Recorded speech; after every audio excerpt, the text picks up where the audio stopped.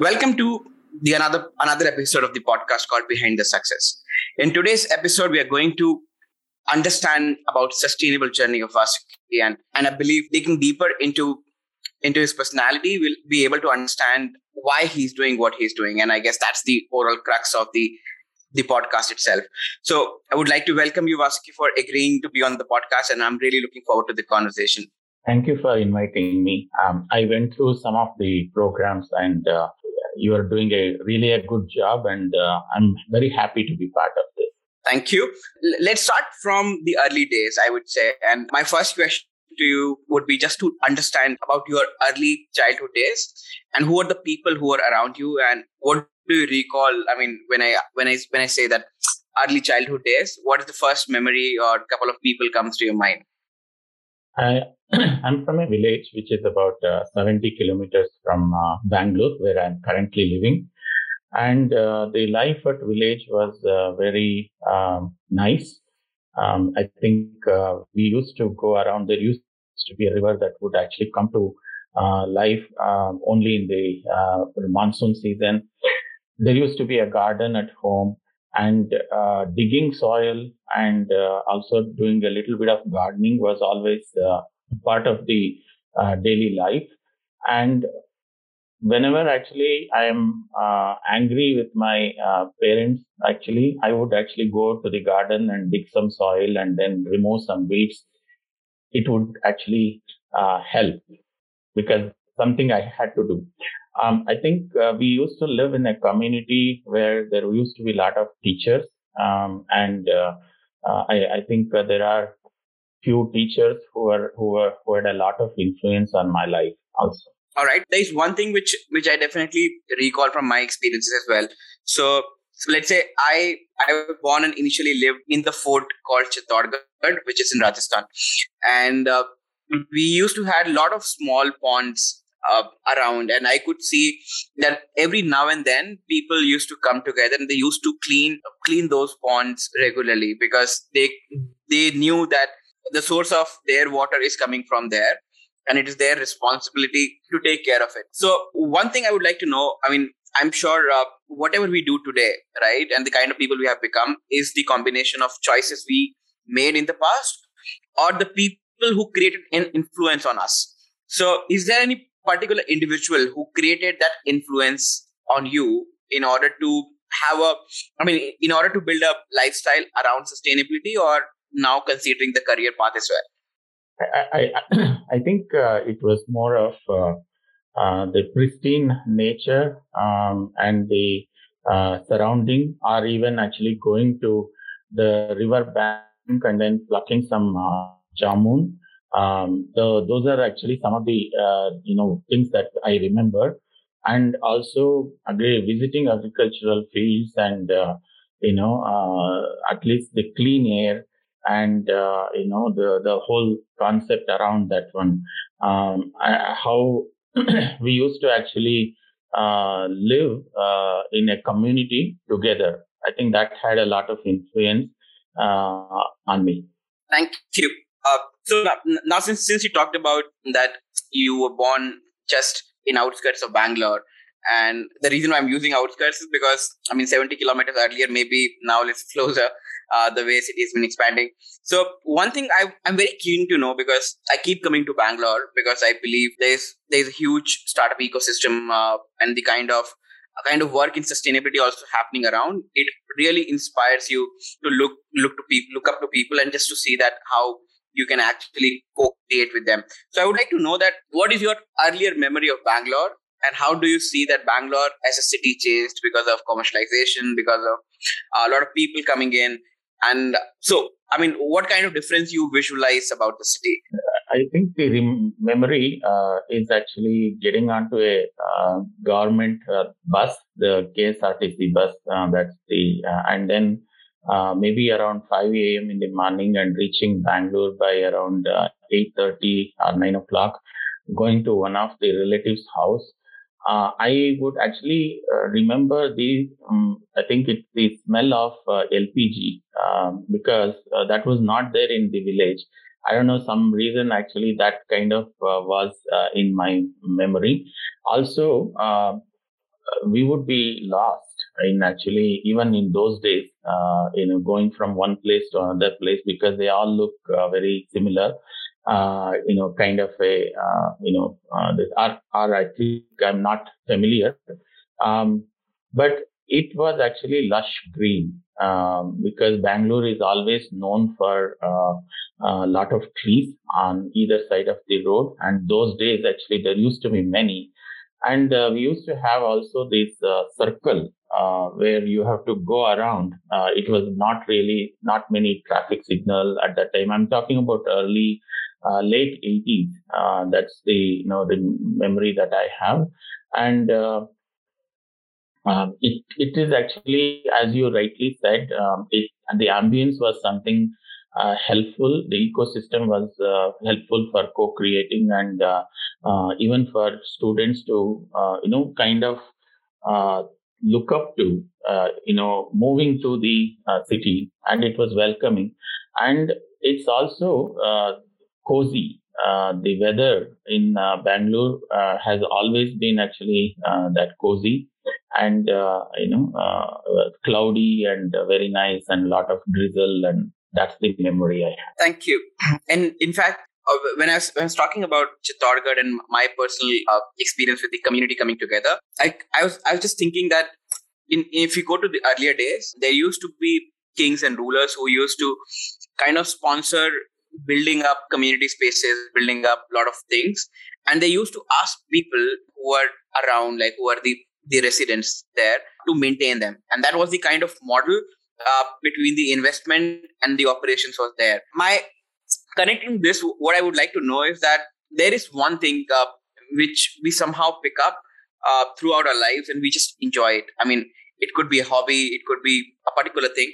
So I would like to know that, is there anything particular in terms of sustainability or DIY which you have been doing for a long time, and you feel that was, one of the factor which actually kind of intrigued you to like get into other aspects of sustainability? I think because I was from a family which is kind of had to meet the, let's put it this way. I think it is actually, end of the day, if we have 3 meals, that itself was actually a big thing.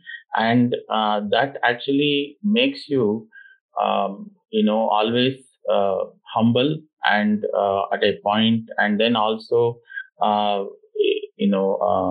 the garden used to actually give us some of the vegetables and fruits, and whether it is actually papaya grown or the guava, or even many other vegetables, we would always actually be eager to harvest or pluck and then eat.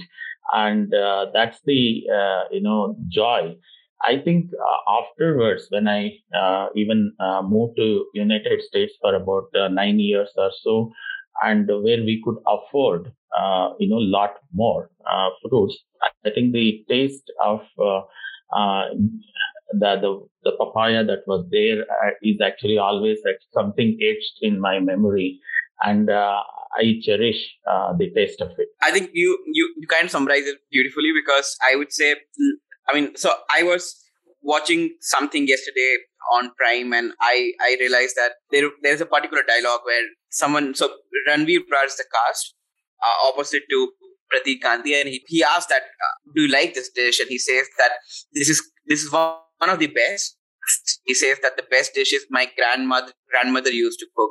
So I think there's kind of a psychological memory, or kind of care, or kind of something more added up is there along with just the taste of whatever we eat. So I think it's really beautiful to hear, because I could connect, because I love cooking lately, and I honestly do not like to cook for myself. I only cook when I invite people over to eat. So I could feel the kind of joy you get, because you visualize the entire process, that you're going to cook, how they're going to feel once they eat it, and how you are going to feel once you see them feeling that joy.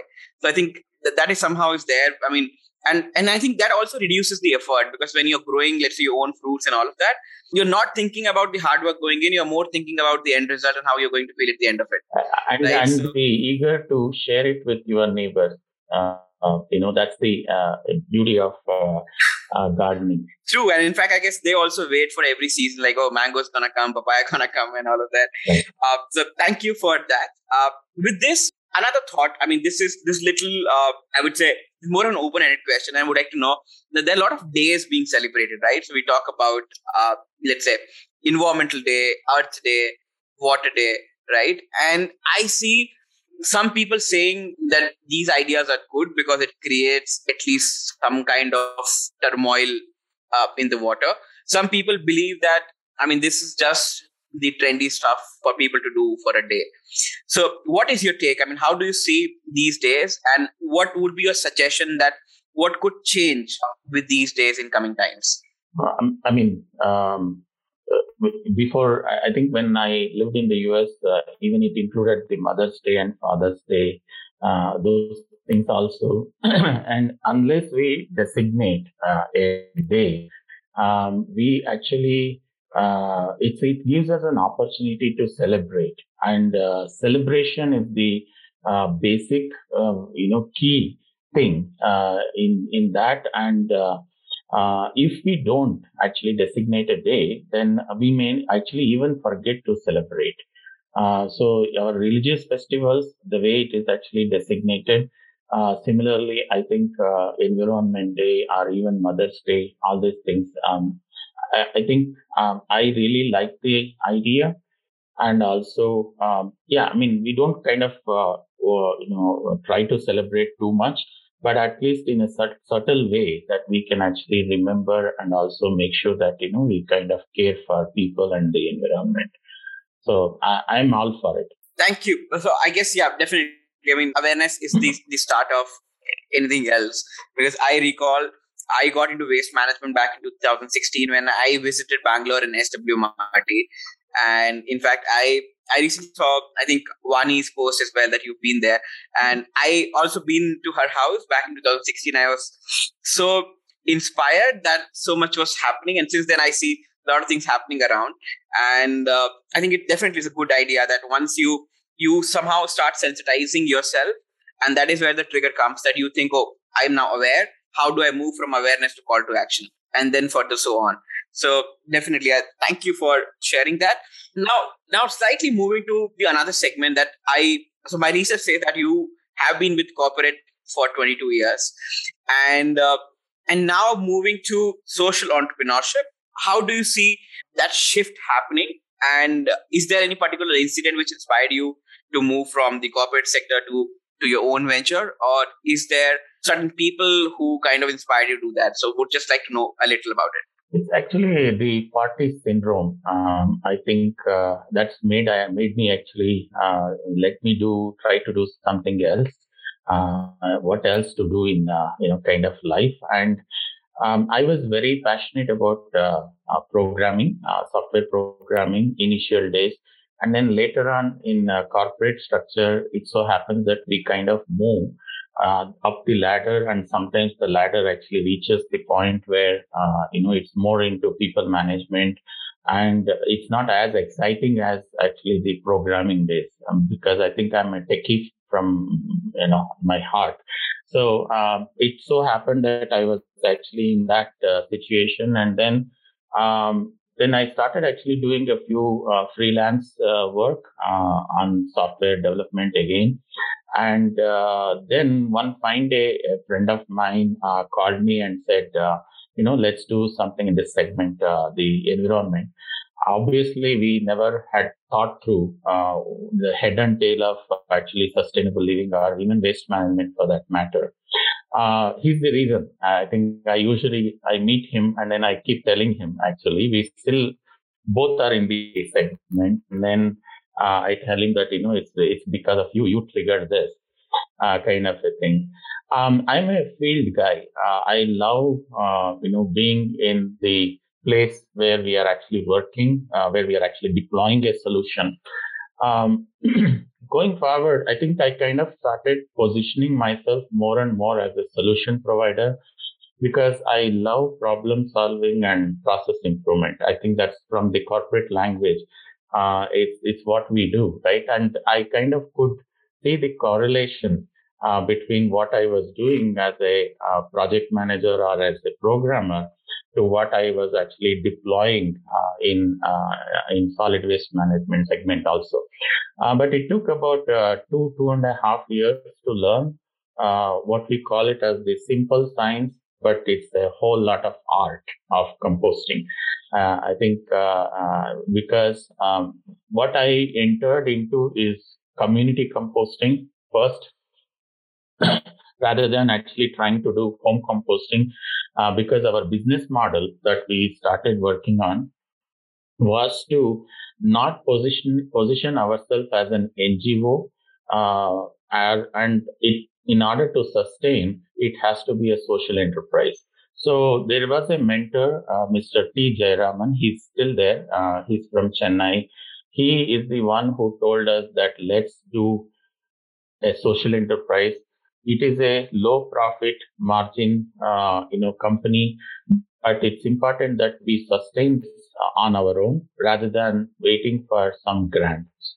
I think that holds good for the whole journey.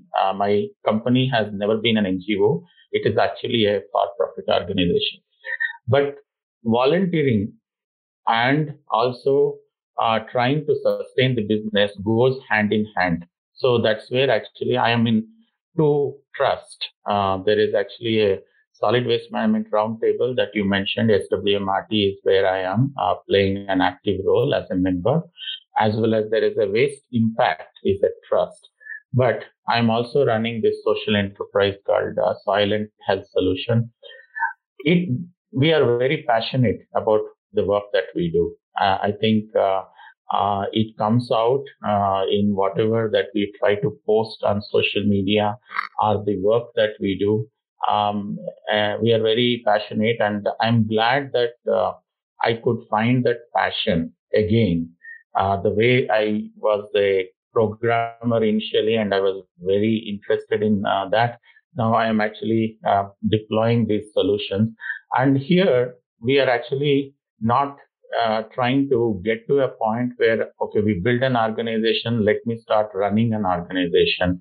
Then I will lose that passion again. I am actually, so it's not a scalable model, what the work that I am doing, but it gives me a lot of happiness and able to be there actually, and then be a solution provider. Thank you. I guess you majorly talked about the sense of fulfillment and sense of achievement which is there. Just for the listeners and viewers, I just wanted to share that social enterprise is an organization where your objective is to make profits, but your objective is also to work for people, and that's the blend which is there, that you are like not an NGO, but then you work for the society from the perspective of gaining a profit so that you can invest back to people and community. So now, since you talked about soil and health solutions, I would like to know this fictional, let's say, a question. Just imagine that you're in 90s and you're like sitting on a chair, having a coffee. And now if you have to reflect back, what are, let's say, those two things would be, which you feel is something your organization did for the community and you feel proud of being the founding member of it? You're referring to, I'm referring to Soil and Health Solution. Soil and Health Solution is only about a 7-year-old organization. And you're talking about Soil and Health in the last 7 years, what work we have done. No, I'm asking, so let's imagine that you're in your 90s and you're sitting on a chair having a coffee. Now you reflect back the work you have done for years. What are one or two things comes to your mind that you feel really proud of that as an organization you are able to do? I think it's the creating awareness. Initially, I never thought that, why we really need to educate, why people are not following. I think we kind of dwell too much on the problem in the initial days. And there was a realization. It also comes from about 3 or 4 gurus that I have in this segment, in the solid waste management segment. And the way in which actually they continue to create awareness. I think we the spirit with which initially I started my career in solid waste management, loading my Innova with items and totally packed in the Innova. Even now, after 6 or 7 years, I still travel the same way. So it has not come down. That is the reason why we can actually continue to, keep up with the work, going to so many different traveling, driving to so many places, and then so the awareness is one of the very important thing. The second thing is there's Dr. Joshi Cherian. I think he's a microbiologist. He's an organic farmer. He's been my guru, one of the guru, and I learned patience. I think in my corporate life and also in the initial days of composting and solid waste management segment, when someone actually points finger at me, I would actually really react. But here comes this man, and you know, Vasuki don't actually. They just throw questions at you. They want to actually provoke you. You don't need to really respond to those things, and also know where to escalate. You know whom to approach rather than actually trying to talk to the low hanging the set of people. So patience is something I learned from him, and also how to stay calm, and then try to explain and this thing. So I was actually a good listener from the beginning. I've been that, but this having patience particularly is actually something I was not really ready, but it's helping a lot. So I don't know whether I answered you. No, you did. You did. I mean, you definitely did in a way. And I would say, so, I mean, I would say that usually this is one of the start, and then that is how this creates a bigger dent on the things we're doing. And I can relate to you because I've been in social entrepreneur for more than 6 years now. And when I look back, I think I am also very calm personality. Like, people have not seen me angry. That doesn't mean I don't get angry. I mean, it's just like whenever I'm angry, I go around nature. I just sit with myself and I reflect the entire scenario, that what different I could have done in order to change their reactions or responses. And I guess that allows you that you start seeing things from the different lens. And that also helps back, because when you're building solutions for your own organization, then you think about risk management, how to avoid particular scenarios and things like that. I think it's wonderful because a lot of us are being consumed these days with technology, and we're losing patience. And I guess the important aspect of being calm is that you're able to be with yourself. In fact, I followed this organization called Mindvalley. It's based out in now Estonia and Kuala Lumpur.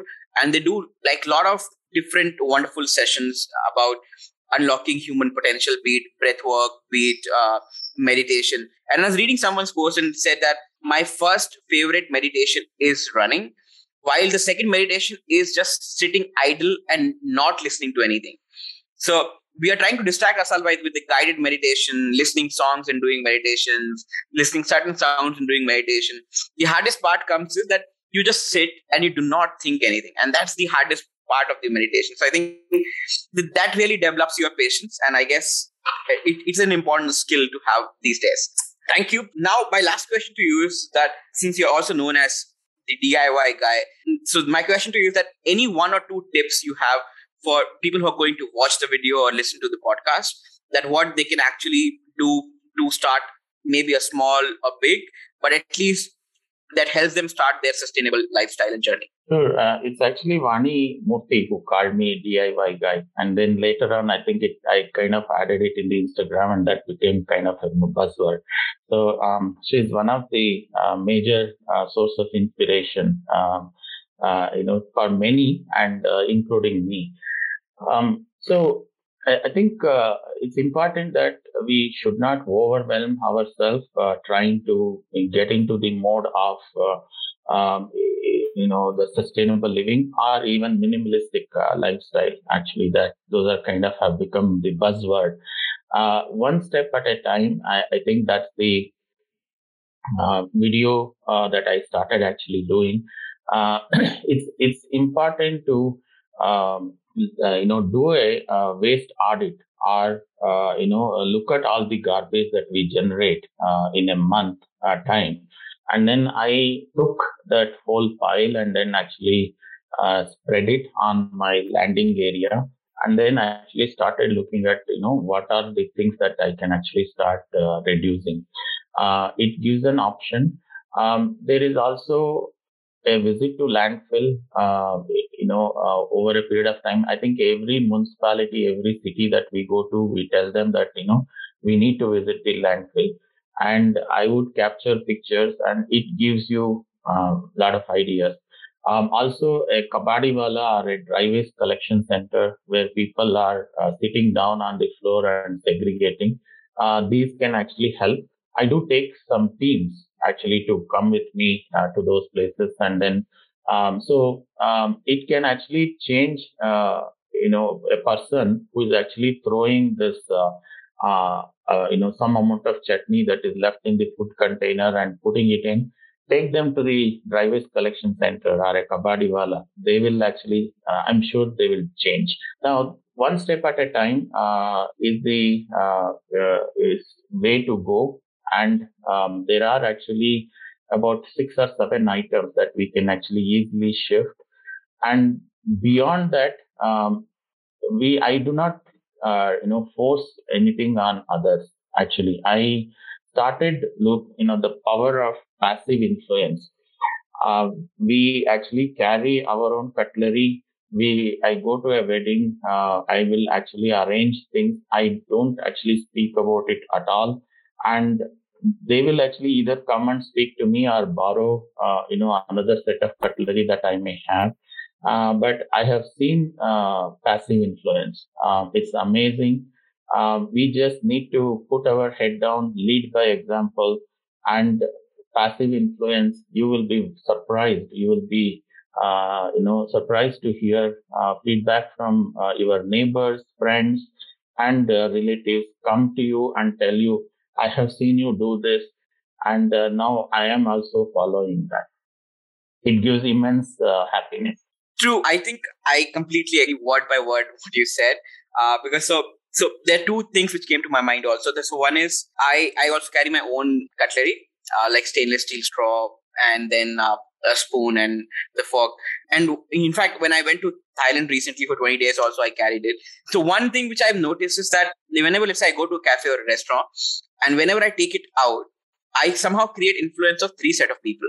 One who are going to serve me, they start conditioning, oh, there's something new also apart from plastic straw, which are now banned anyways. And then like paper straws usually get very soggy and all of that. Second aspect is that people who are there on the table with you, they somehow will not say anything, but they will register this behavior in their mind. And thirdly, whosoever is sitting in the cafe or restaurant, if by chance they're going to have a look at your table and look at you, they will also kind of seek that inspiration that, yeah, I think something I need to do. Because especially with Generation Z, what I've noticed is that it's a rebel generation. That if you tell them that do this, they will not do. So the easiest part is that you implant the idea in their head, and eventually they feel that that is their idea. They need to work upon it, and they eventually do it. So I think I completely agree. And this is where whenever I go for a lot of sessions, I also talk about that having awareness is an idea. But moving that awareness into call to action is altogether different thing. So me knowing that I should not litter, but when I'm holding that plastic cup or paper cup and I'm thinking that I should throw this into a dustbin, is a different game than just having the awareness. So I guess this is a wonderful, wonderful conversation.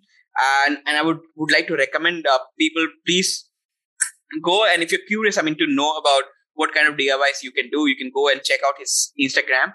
We'll also post in the comment section to make it easier for you. Thank you for this segment 1. Now I would like to take you to segment 2 called Spotlight. And the idea behind this segment is that there are a lot of personal aspects we have. It could be like maybe this: I love reading, I love consuming content, and that somehow feeds back to my inspiration and knowledge. So my recommendation to everyone for today, if you love autobiographies, it's a book called Alex Ferguson. You can also see in my background the lowest book. Alex Ferguson is a known individual when it comes to football. era, and also in the coaching industry. So I would say a lot of time we would like to become managers, but then what is important is that we become coaches to people. And the moment whosoever you're working with, the moment you start inculcating their growth into the idea of your own organization, they will go extra mile in order to do things for you. And that is the overall fundamental belief I have. So if you would like to understand the journey of Alex Ferguson with Manchester United, I would highly recommend that you go forward and have a read of this book. And that's my recommendation for today. Vasuki, what's your recommendation? Actually, I read books, both the English as well as the local language, the Kannada. And the books that influenced me is the one related to the life. There is a popular author called Shivram Karant. So I think in terms of English novel, I'm not able to immediately get any name. But this novel is actually going back to soil. That's the loose translation of the title of the book. And it talks about some of the sustainable practices that was there in the what is called actually the agriculture. It was actually agriculture before Green Revolution. Now it is called organic farming, natural farming, lot of different names. But that book is something had a lot of influence, and also the life of the family who actually would pluck something that is already grown, that is already there in the garden, and that will drive what you are going to prepare for the day. And I think I kind of refer to that book in most of my speech, actually. And the food coming from the garden and some of the sustainable practices is amazing. And we need to actually check our parents and grandparents, and then figure out how to live sustainably. Thank you very much. I thoroughly enjoyed the conversation, and I would again like to extend my gratitude that you said yes and joined the episode. Thank you once again, and to viewers, we'll see you in the next episode. Thank you, Gaurav. All clips and voices you heard belongs to the original creators, and we have provided links of them in our show notes.